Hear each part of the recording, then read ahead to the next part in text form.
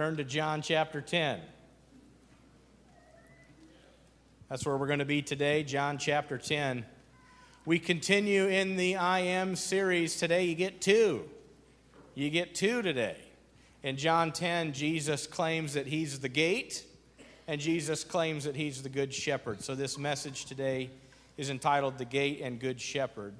Something you'll notice in this passage, it's something Jesus brought out in the first two I Am statements when he was the bread of life and he claims that he's the light of the world. In both of those passages, he claims his divinity. He is God.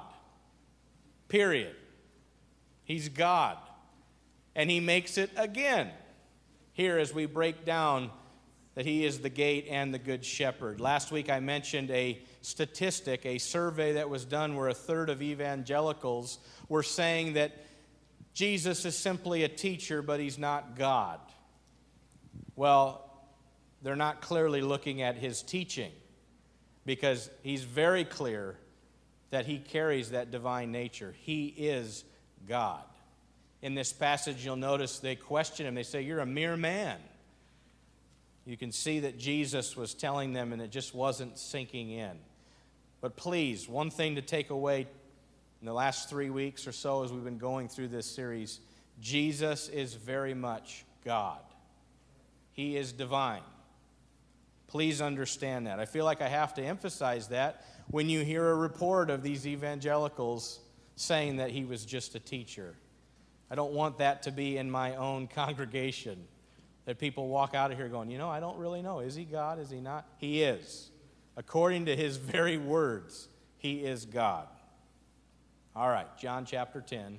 We're going to pray as we believe God speaks to us through his word. And so let's take a moment here to just invite the Spirit to guide us and lead us as we walk through this passage. Heavenly Father, I thank you for the ministry and the power of the Holy Spirit. And we invite you to just come and minister into our hearts and lives. Speak to us through your word. And Father, I ask for a blessing as I deliver this message you've placed upon my heart to share. Lord, help me as I share these words. We pray over our children's ministry right now, from nursery through 6th grade. Bless those kids. Bless those teachers, volunteers, and staff. We ask, Lord, for your anointing and grace upon them at this time. We thank you, Lord, for this day.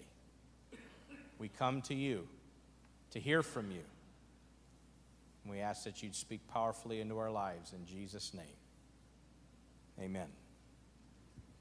If you have your Bibles, John 10, I'm going to start in verse 1.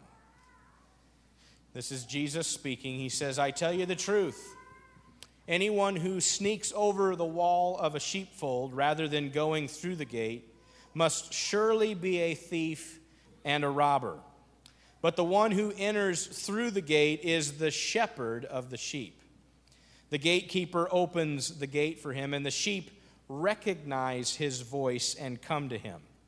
He calls his own sheep by name and leads them out. And after he's gathered his own flock, he walks ahead of them, and they follow him because they know his voice. They won't follow a stranger. They will run from him because they don't know his voice." Those who heard Jesus use this illustration didn't understand what he meant, so he explained it to them. "I tell you the truth, I am the gate for the sheep. And all who came before me were thieves and robbers. But the true sheep did not listen to them. Yes, I am the gate, and those who come in through me will be saved.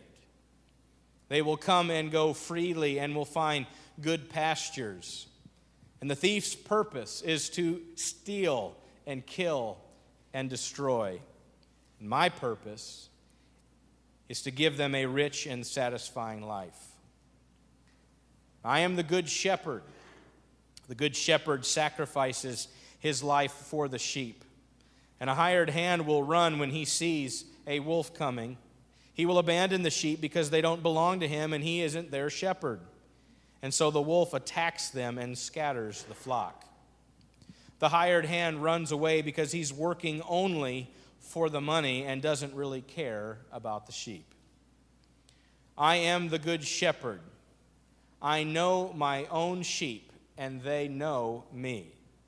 Just as my Father knows me, and I know the Father, so I sacrifice my life for the sheep. I have other sheep too that are not in this sheepfold. Now, Jesus is referring to the Gentiles. I must bring them also, and they will listen to my voice, and there will be one flock with one shepherd. The Father loves me because I sacrificed my life so I may take it back again. And no one can take my life from me. I sacrifice it voluntarily. For I have the authority to lay it down when I want to, and also to take it up again. For this is what my Father has commanded.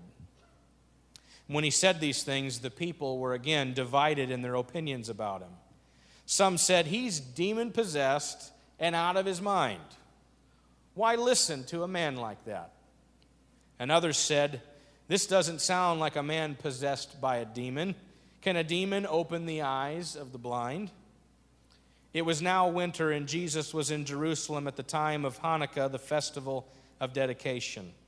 And he was in the temple walking through a section known as Solomon's Colonnade.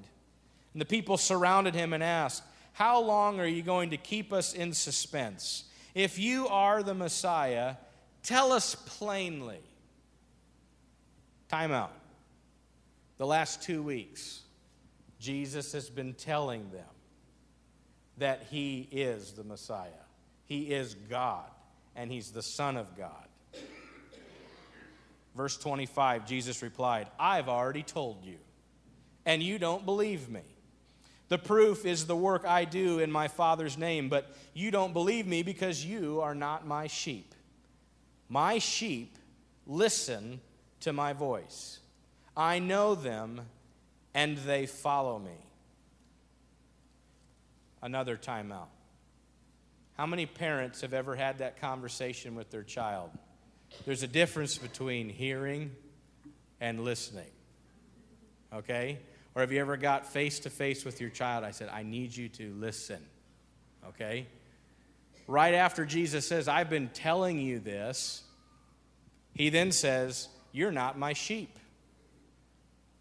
Then he says, my sheep listen to my voice. I know them and they follow me. I give them eternal life and they will never perish. No one can snatch them away from me, for my Father has given them to me, and he is more powerful than anyone else. No one can snatch them from the Father's hand. The Father and I are one. Once again, the people picked up stones to kill him, and Jesus said, at my Father's direction I have done many good works. For which one are you going to stone me? And they replied, we're stoning you not for any good works, but for blasphemy. You, a mere man, claim to be God. Jesus replied, it is written in your own scriptures that God said to certain leaders of the people, I say you are gods, and you know that the scriptures cannot be altered. So if those people who received God's message were called gods, why do you call it blasphemy when I say I am the Son of God? After all, the Father set me apart and sent me into the world. Don't believe me unless I carry out my Father's work. But if I do his work, believe in the evidence of the miraculous works I have done, even if you don't believe me.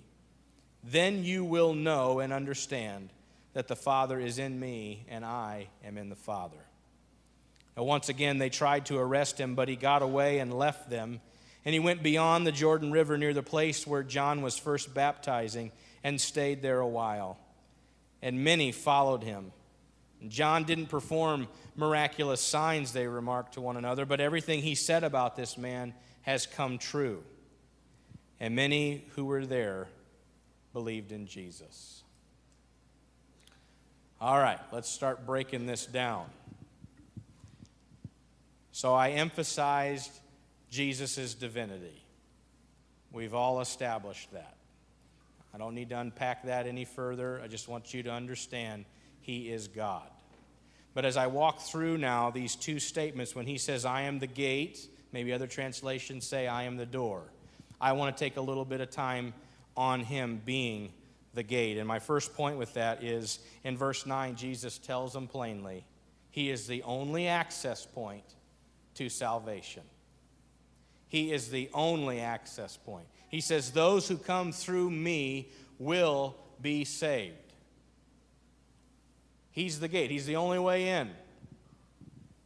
The only way you can get in is by putting your faith and trust in Jesus Christ and the work that he did on the cross to pay the penalty and the price for your sin and my sin.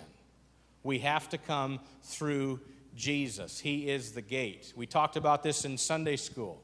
You can't try to jump over some other way to get in. A lot of people think we can earn our way in. I've been a fairly good person, so surely I'll be in heaven. Well, not if you didn't enter by the gate of Jesus Christ. You won't be there. He is the only access point to salvation. Jesus is not just one route to the gate. There's a lot of religions and different faiths that exist. A variety of people think, well, whatever suits you, I'm okay with that. Whatever suits me, I'm okay with that. Let's all just coexist, get along, sing Kumbaya. But this sort of confronts you. Because if you don't have Jesus in your life, it's not so Kumbaya. There's a day coming when you will stand before him, and whether or not you have him in your life will affect the rest of your eternity. He's not just one route. He is the route. He is the gate. The second thing to note is in verses 9 and 10, Jesus gives blessing, he gives protection, and he gives life. He gives life. He says in verse 9, my sheep will come and go freely. There's a freedom that's found in Jesus. People that walk around without Christ in their life, they're in chains. They're in the bondage of sin, but when Christ becomes a part of the picture, you're set free, you're liberated, and you can come and go freely, and you'll find good pastures. Isn't that great? Good pastures. I think it's our tendency sometimes to always think that the grass is greener on the other side. Right? If circumstances weren't going this way in my life, things would be just a little bit better. If I just left this situation and fled it, then maybe this next situation will go better. And some people jump around like that from circumstance to circumstances. As soon as it gets bad, they bail because grass is greener on the other side. Listen, if Christ is in your life, your own pasture can be good. The other thing is I'm looking forward to heaven. I don't know about you. But sometimes we can look so forward to heaven that we forget about what God wants to do in the pasture between when you got saved and when you enter into his kingdom. What are you doing with that? Is there green, good pasture that you're working in? God gives us blessing, protection, and life. He says that he gives a purpose that's rich and satisfying. I like that word, satisfying. Other translation says he gives life abundantly. But I love that word, satisfying, because here's the thing. There's people that walk all around, and if they don't have Christ in their life, they're looking for all of these things that would truly satisfy. And they're looking in all the wrong places. Name a substance. Name a bad relationship where Christ is not a part of the picture. You know, name their pursuit of success and where they work and their vocation. They throw everything into that, but for some reason they still feel empty. It's because Christ is missing. Jesus brings a rich and satisfying life. In that same context, Jesus mentions that Satan steals, kills, and destroys. Satan is a very real presence, a very real individual that wants to destroy your life. If you don't know that, you need to know that now. he wants to absolutely take you down. He wants to destroy your life, wants to destroy your joy, wants to destroy your marriage, wants to destroy anything you want to do for the Lord. He is out seeking to devour. So you think we've got a very real enemy. We transition now to the fact that we have a good shepherd who can guide us in life, even in the midst of the turmoil, even in the midst of the fact that we have an enemy that wants to take us out, and that we live in a world that is cursed by sin. Unlike Western shepherds who drive the sheep from side or behind using sheepdogs, Near Eastern shepherds lead their flocks using their voice to call them along. That's such a neat picture of the relationship between the master and the disciple, is that he speaks and the sheep follow. The sheep go where his voice is. I read at the beginning Psalm 23. What a picture of this shepherd. He's my shepherd. I shall not want.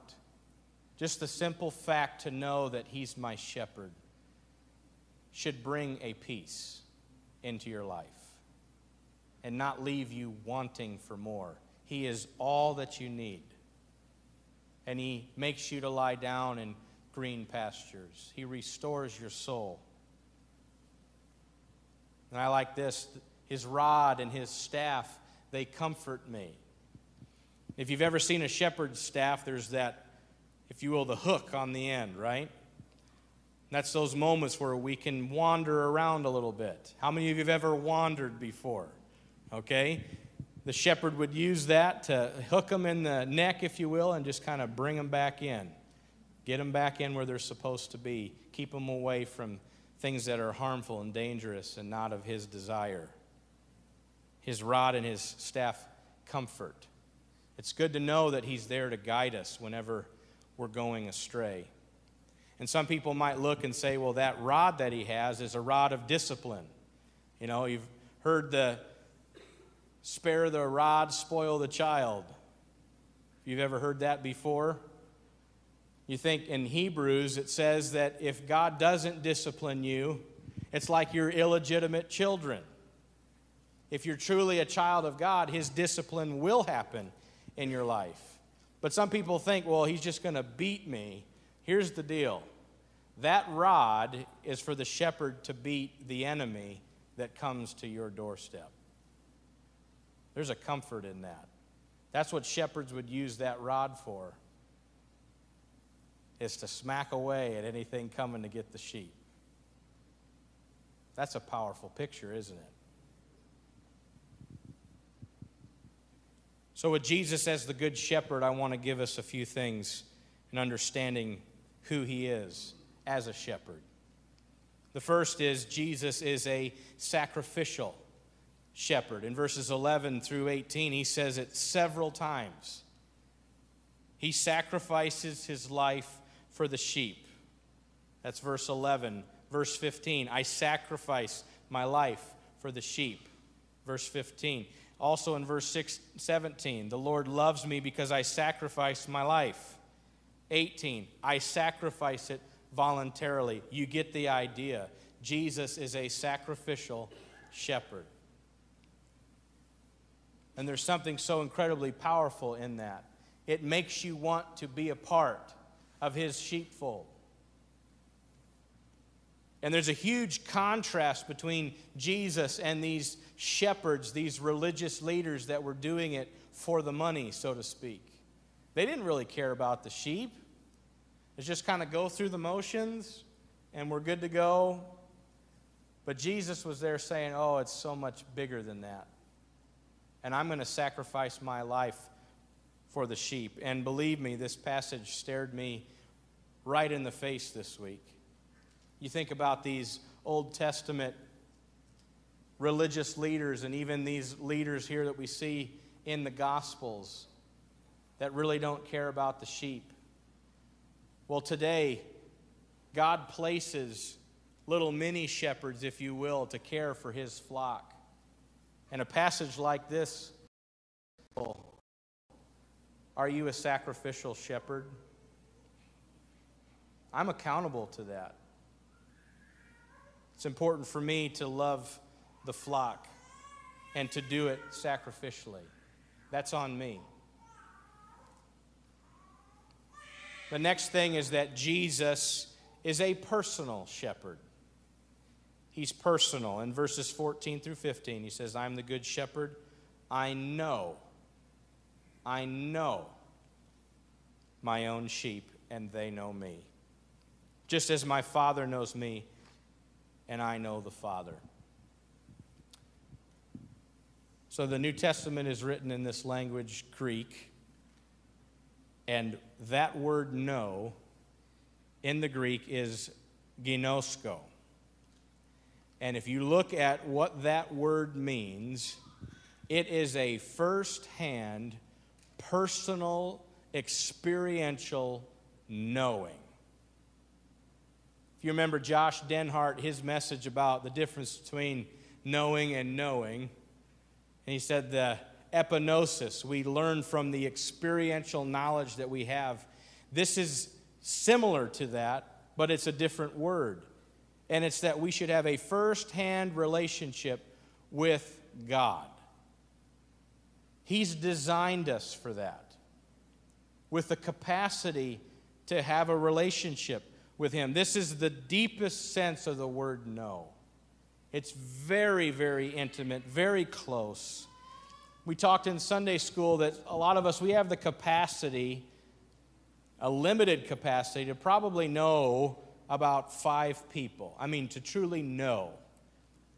Okay, and most of those individuals are right in our own home. We know them. If you think about that, whoever's in your 5, you can probably think through that right now. Jesus needs to be number 1. All the spouses, you need to know Jesus more than you know your spouse. Parents and kids, you need to know Jesus more than you know your mom or dad, or more than you know your kids. He has to be number 1. That's the kind of relationship that God has designed. He knows them, and they know Him in the deepest sense of that word. You think about how tender and compassionate that is, that God knows us so much that even when we wander, you see this in Luke 15, going after the lost sheep, leaving the 99 to go after that one. That's how much God desires that relationship, to know His creation, to know them. He's a personal shepherd. My last point is this: Jesus is a trustworthy shepherd. He's trustworthy. Notice He didn't say, I am the shepherd. He says, I am the good shepherd. That means you can trust Him. The church I grew up in, we would always say, God is good all the time, all the time. God is good, even when my circumstances aren't, even when I'm walking through something that is not good. The one who's with me, shepherding my life, He is good, and you can trust Him. He's trustworthy. He says, my sheep listen to my voice. I know them, and they follow me. And He says, no one can snatch them away. So to know that that protection is there, you can trust that God will take care of you. What an assurance to follow a trustworthy shepherd. As we close, I want to give you a little illustration, a little story. It might seem a little ridiculous, but I'm going to give it to you because I think it fits. So, kind of evening routine for bedtime for our little guy Judah. Popcorn. Yeah. An orange, some water, and then milk. Okay? That's a good bedtime snack, isn't it? So he was asking for an orange one night, and we're in the living room where there's light, but we had the dining room and the kitchen lights off, and I would like an orange, he said. And both Brady and I said, well, you can go get it. I mean, it's at a place where he could reach it if he actually did this on his own. And so he goes, but I'm scared. And sometimes when you get that with a 4-year-old, you're like, are you just saying that so mom and dad get up and go get this orange? Or are you legitimately scared? And so I said, well, it'll be all right. I said, I tell you what. I said, when you walk from the living room to the refrigerator and you come back, that whole time, I'm just going to talk to you. And we'll just keep talking to each other so that way you know that we're still here and that you're safe. And so off he goes, and as he's going, he's like, Judah, I'm still here. I'm still with you. And just assuring him with comments like that, and back he runs into the living room with his orange. Then Brady goes, I suppose that's going to be in a sermon sometime, huh? And I said, yeah, actually it probably will. What a blessing it is to hear the voice of God. Because there's times in our life where it's going to be dark. And the pasture is not so great. But when you hear the voice of the Lord, you can work your way through that. He's a good shepherd. You can trust him. As we close this message today, I just simply ask a few questions. The first one is, how is the Holy Spirit speaking to you today? Is there something that God has pressed upon your heart as I've been sharing? Another question here is, are you in God's sheepfold? That's a very important question.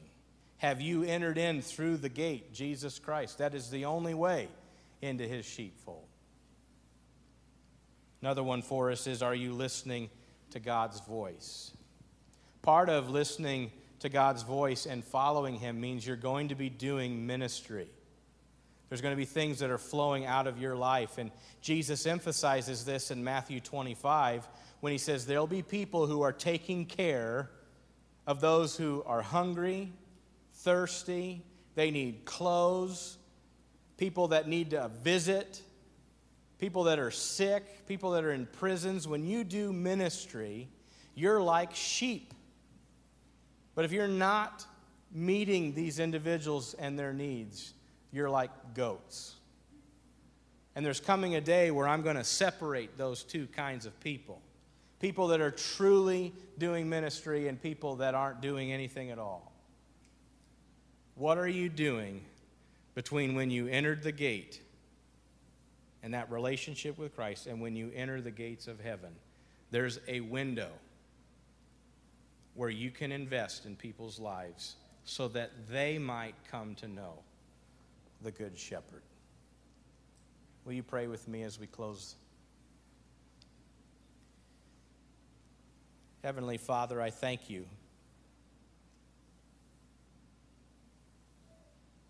that you're speaking into our lives. Help us to listen to your voice. Whatever it is that you might be pressing upon our hearts at this time, help us to lean in. Lord, for those who are followers, I pray that we would truly engage and invest in people's lives so that they might come to know you, the Good Shepherd. Help us to listen to your voice, and not all the voices in our culture, but to dial in on your voice alone.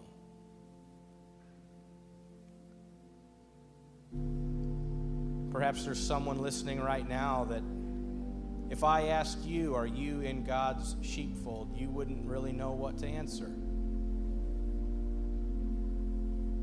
I want you to leave this service today with a very clear understanding that he wants to shepherd your life and that he's inviting you in to truly know him and have that relationship that he's designed you for. If you desire to enter in by the gate of Jesus Christ, I want to lead you in a prayer. Pray with me in your heart. Simply say, Jesus, today I surrender my life.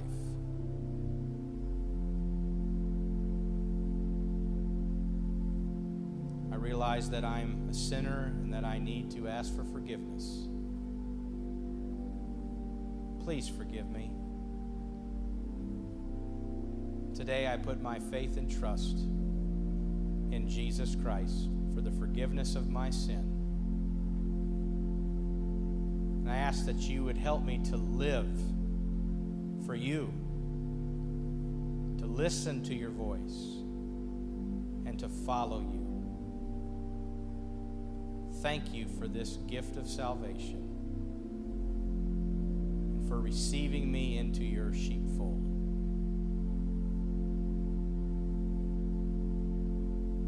Today I receive this by grace through faith in the Good Shepherd of my life. We thank you for this. In Jesus' name, amen. Amen. Real quick, if there's anybody today that prayed that prayer of salvation, to receive Jesus into your life, I just want to ask you to do just a simple step. Please come to our prayer team. They'll be up here in the front. Or come to one of the pastors here, myself, Pastor Lance, or Pastor Paul, and say, today I prayed that prayer with you.